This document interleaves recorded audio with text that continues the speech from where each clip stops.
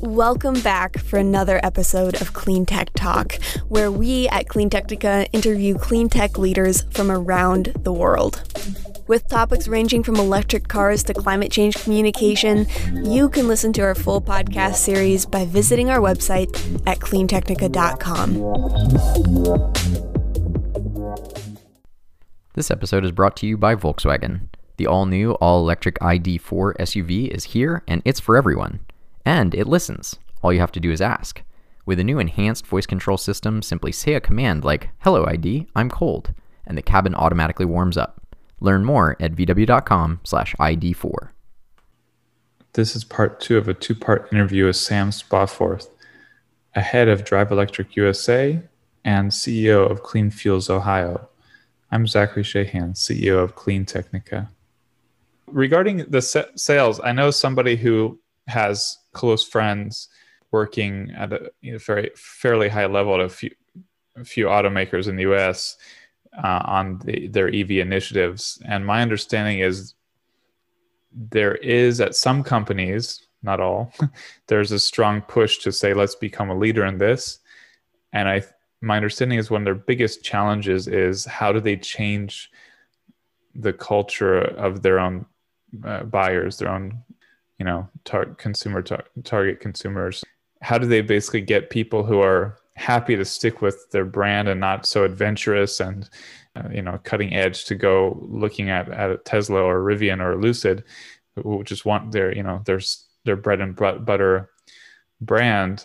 How do you get them to change into EVs quickly? So do you have any insights or thoughts on how these automakers and their marketing teams and their dealers can, a few top pointers?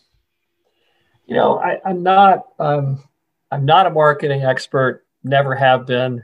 So I guess I'm a little bit reluctant to tell them, how they should do their job. But I guess I'd start with,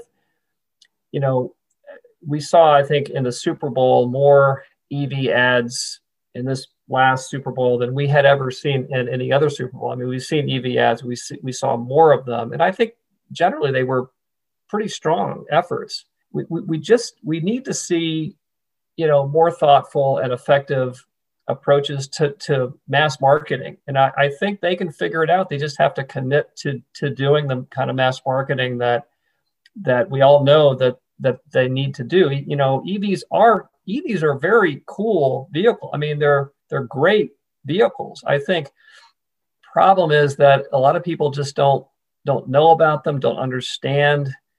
They just seem very mysterious. Like, is this a golf cart? How do you plug it in? We need to see that mass marketing approach from the manufacturers. And I think we will see that increasingly.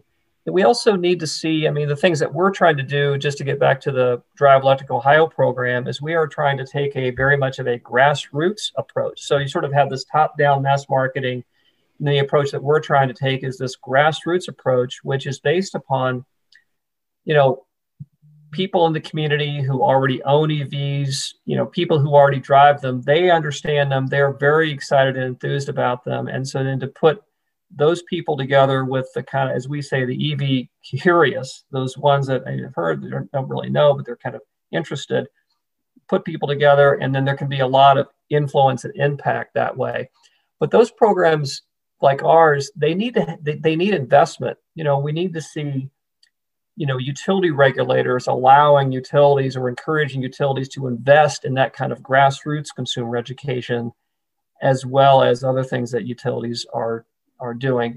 We need to see, efforts linking up with auto dealers and internet sales platforms and things like that to, kind of combine that, again, that grassroots approach to marketing with that mass market approach to it.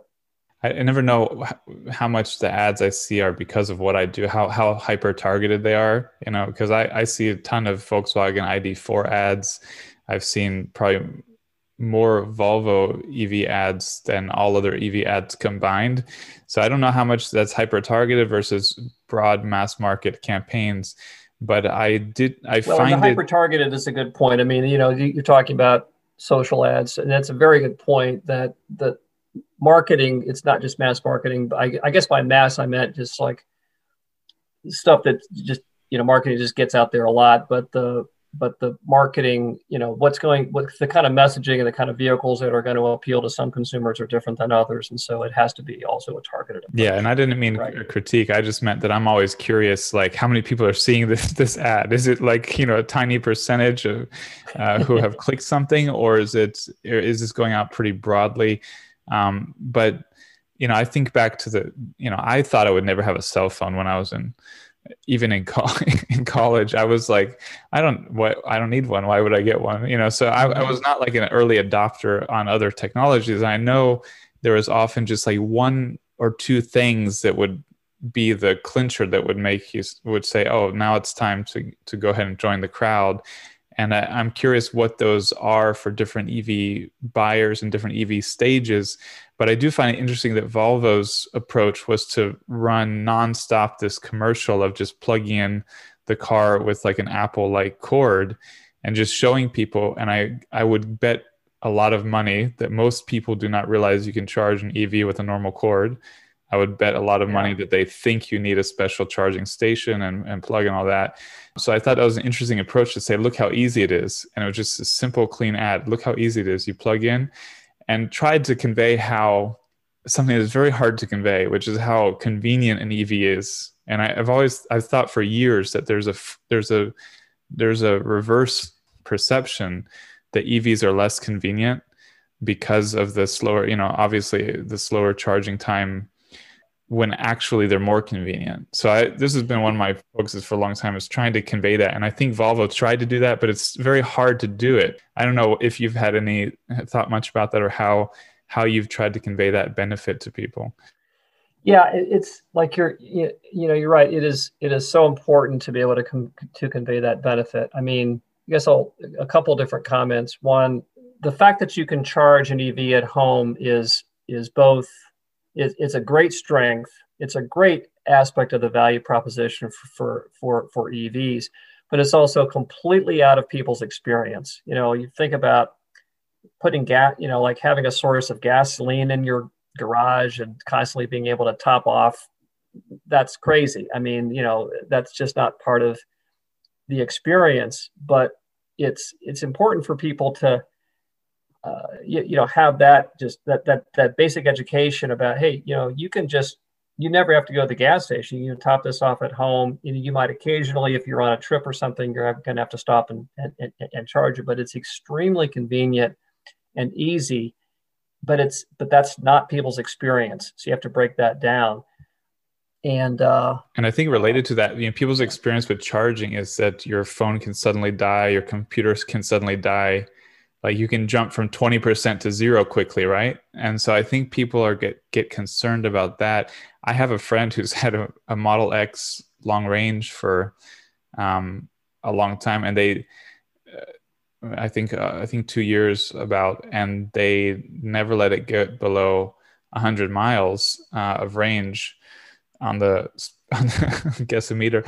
They don't really let it get anywhere close, like ever, like not ever. And I would assume it comes partly from this, understanding of how other technologies work, and this fear of all of a sudden it could go to zero. And I think there's those kind of little things that, like you said, it's very difficult to change a general conception about something, about a vehicle or technology. And I've for years said I think the number one barrier, I mean, maybe battery capacity or production capacity, but in general, I think the number one barrier to faster EV adoption is lack of awareness. And so I think it's about trying to find new ways to. So I guess to just keep going on that. This episode is brought to you by Volkswagen. The all-new, all-electric ID4 SUV is here, and it's for everyone. And it listens. All you have to do is ask. With a new enhanced voice control system, simply say a command like, "Hello ID, I'm cold," and the cabin automatically warms up. Learn more at vw.com/ID4. You've worked on a local level with a lot of people. What have you sort of found as some of the most interesting or surprising ways you've learned to communicate some of these benefits, or does it often just has to come down to butts and seats and people having a car. Well, I think, I mean, the butts and seats is really important. I mean, and that's where our grassroots program is all about, connecting enthusiastic existing owners of electric vehicles with those that are curious and interested, but just don't have information or have a lot of misconceptions about them. So making those connections, getting people into the vehicles is very important. I think one of the reasons why that makes such an impact is that I think this also gets to some of our earlier conversation about model growth and increasing availability and kind of how the market is evolving. People have to see themselves in the vehicle. People need to have choices and models that they want to buy, and those choices and models need to be at the right price points for people.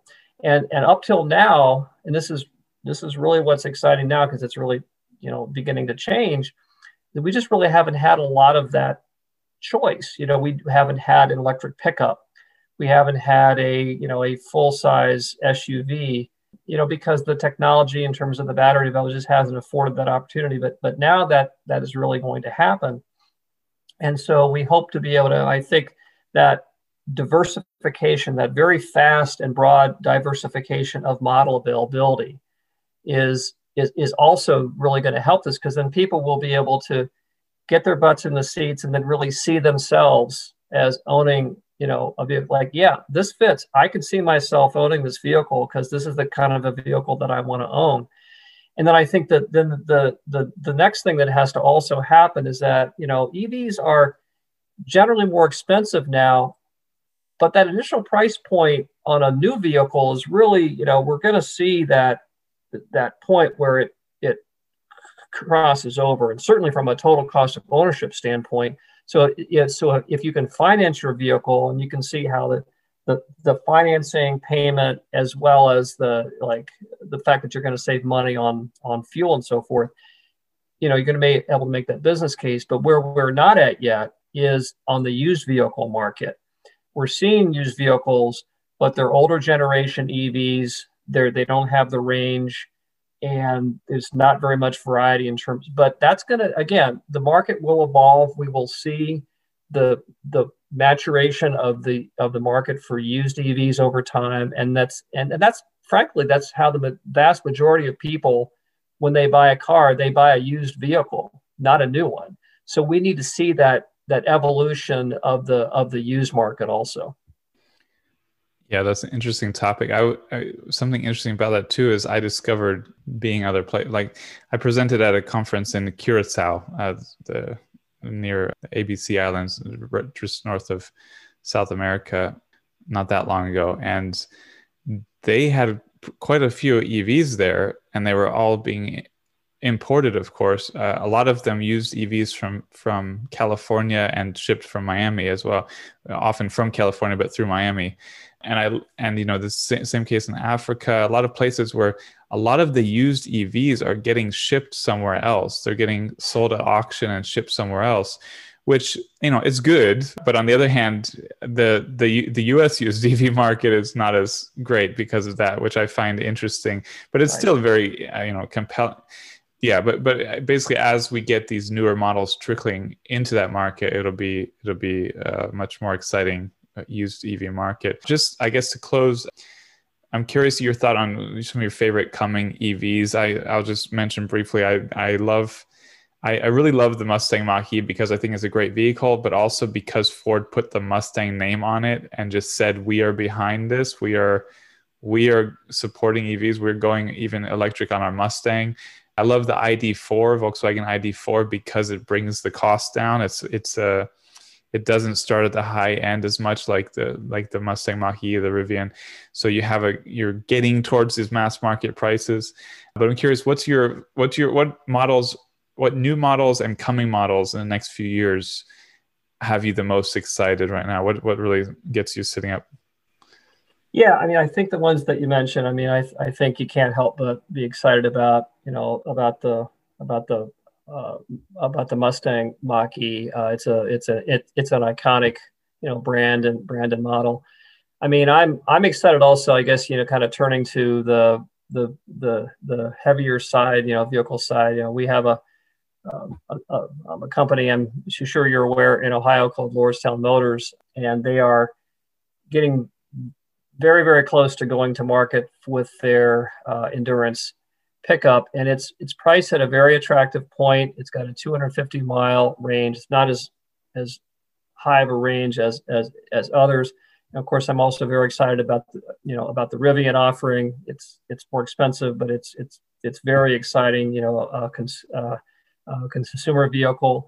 But I mean, I think with these larger vehicles, and then based on the work we do, I mean, the medium duty space, the commercial space is increasingly exciting, and I think it's, again, not that the average consumer is going to go out and buy a utility van or a delivery vehicle or a Class 8 terminal tractor, but I think it's bears mentioning, in a show like this, that there's a lot of exciting developments going on in terms of that commercial space, which is really important because there's a lot of needs to reduce greenhouse gas emissions there in terms of commercial vehicles of all size. And so, yeah, very exciting about the model, excited about the models that you mentioned. I think, it's going to be also great to see Honda moving into the space. Finally, they've now made an announcement that they're going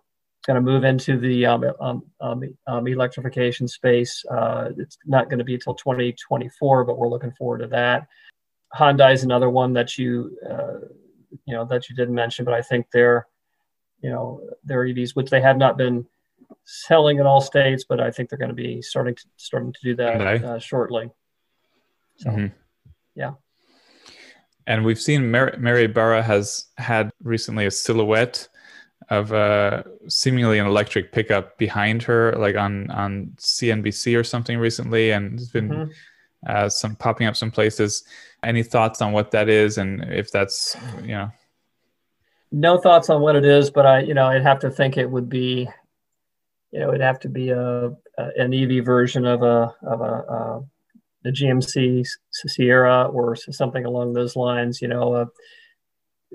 got some iconic pickup brands, and we all know how important the pickup market is. I think that's going to be the big, probably will be a lot of the buzz over the next couple years in this market. Be a lot of different things that will create buzz, but those entrants into that market, you've got your legacy OEMs like Ford, which will, the 150, Chevy, the GMC, et cetera. And then you've got your new, your Tesla pickup. I mentioned Lordstown, Rivian. So how's all that going to work itself out? It's going to be very interesting to see as that model type, the pickup really hits the U.S. market. Yeah, I'm really fascinated about that market because I think it's one of the harder ones to predict. It's so cultural. There's already cultural rivalries between Ford and GM and stuff, but then you've got this odd Cybertruck, the Rivian, which is a sort of very different. So it's I'm really curious to see how this plays out and how hard Ford and GM try to compete and try to be leaders in that, because I think everyone sees this as the future. And so I don't think they want to risk losing a leadership position in their key market. So I think they're going to be serious, but I'm also, we don't know yet how serious. So it'll be. We don't know, but I think that it is going to be interesting because they still have to. That's the biggest profit center that they have, are selling the pickup trucks, the legacy technology pickup trucks. I just think they're going to have to be serious, and I think they will be, and how it all, but how it all plays out. I think, again, it's going to be a whole different approach to marketing because it's a different market, right? But I think EVs are well positioned to compete. Yes, you don't get the roar of the internal combustion engine and so forth and so on. A lot of people have the visceral, reaction to that.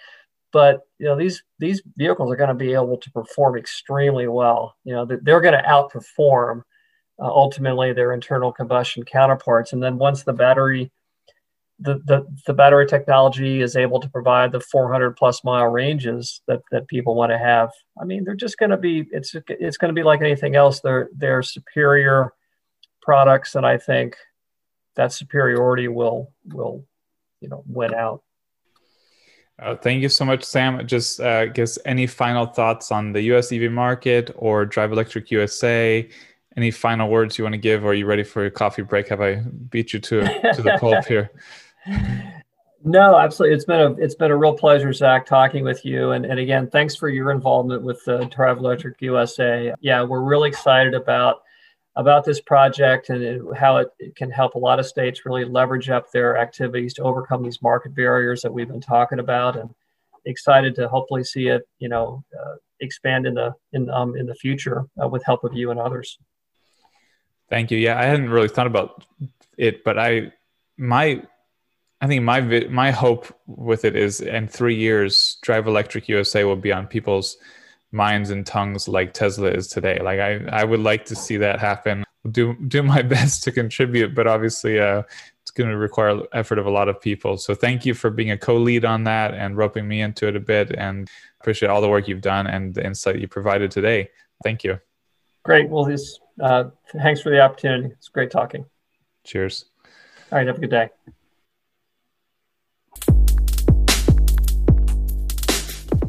Thank you for listening to Clean Tech Talk. Join us next time to get your electric fix.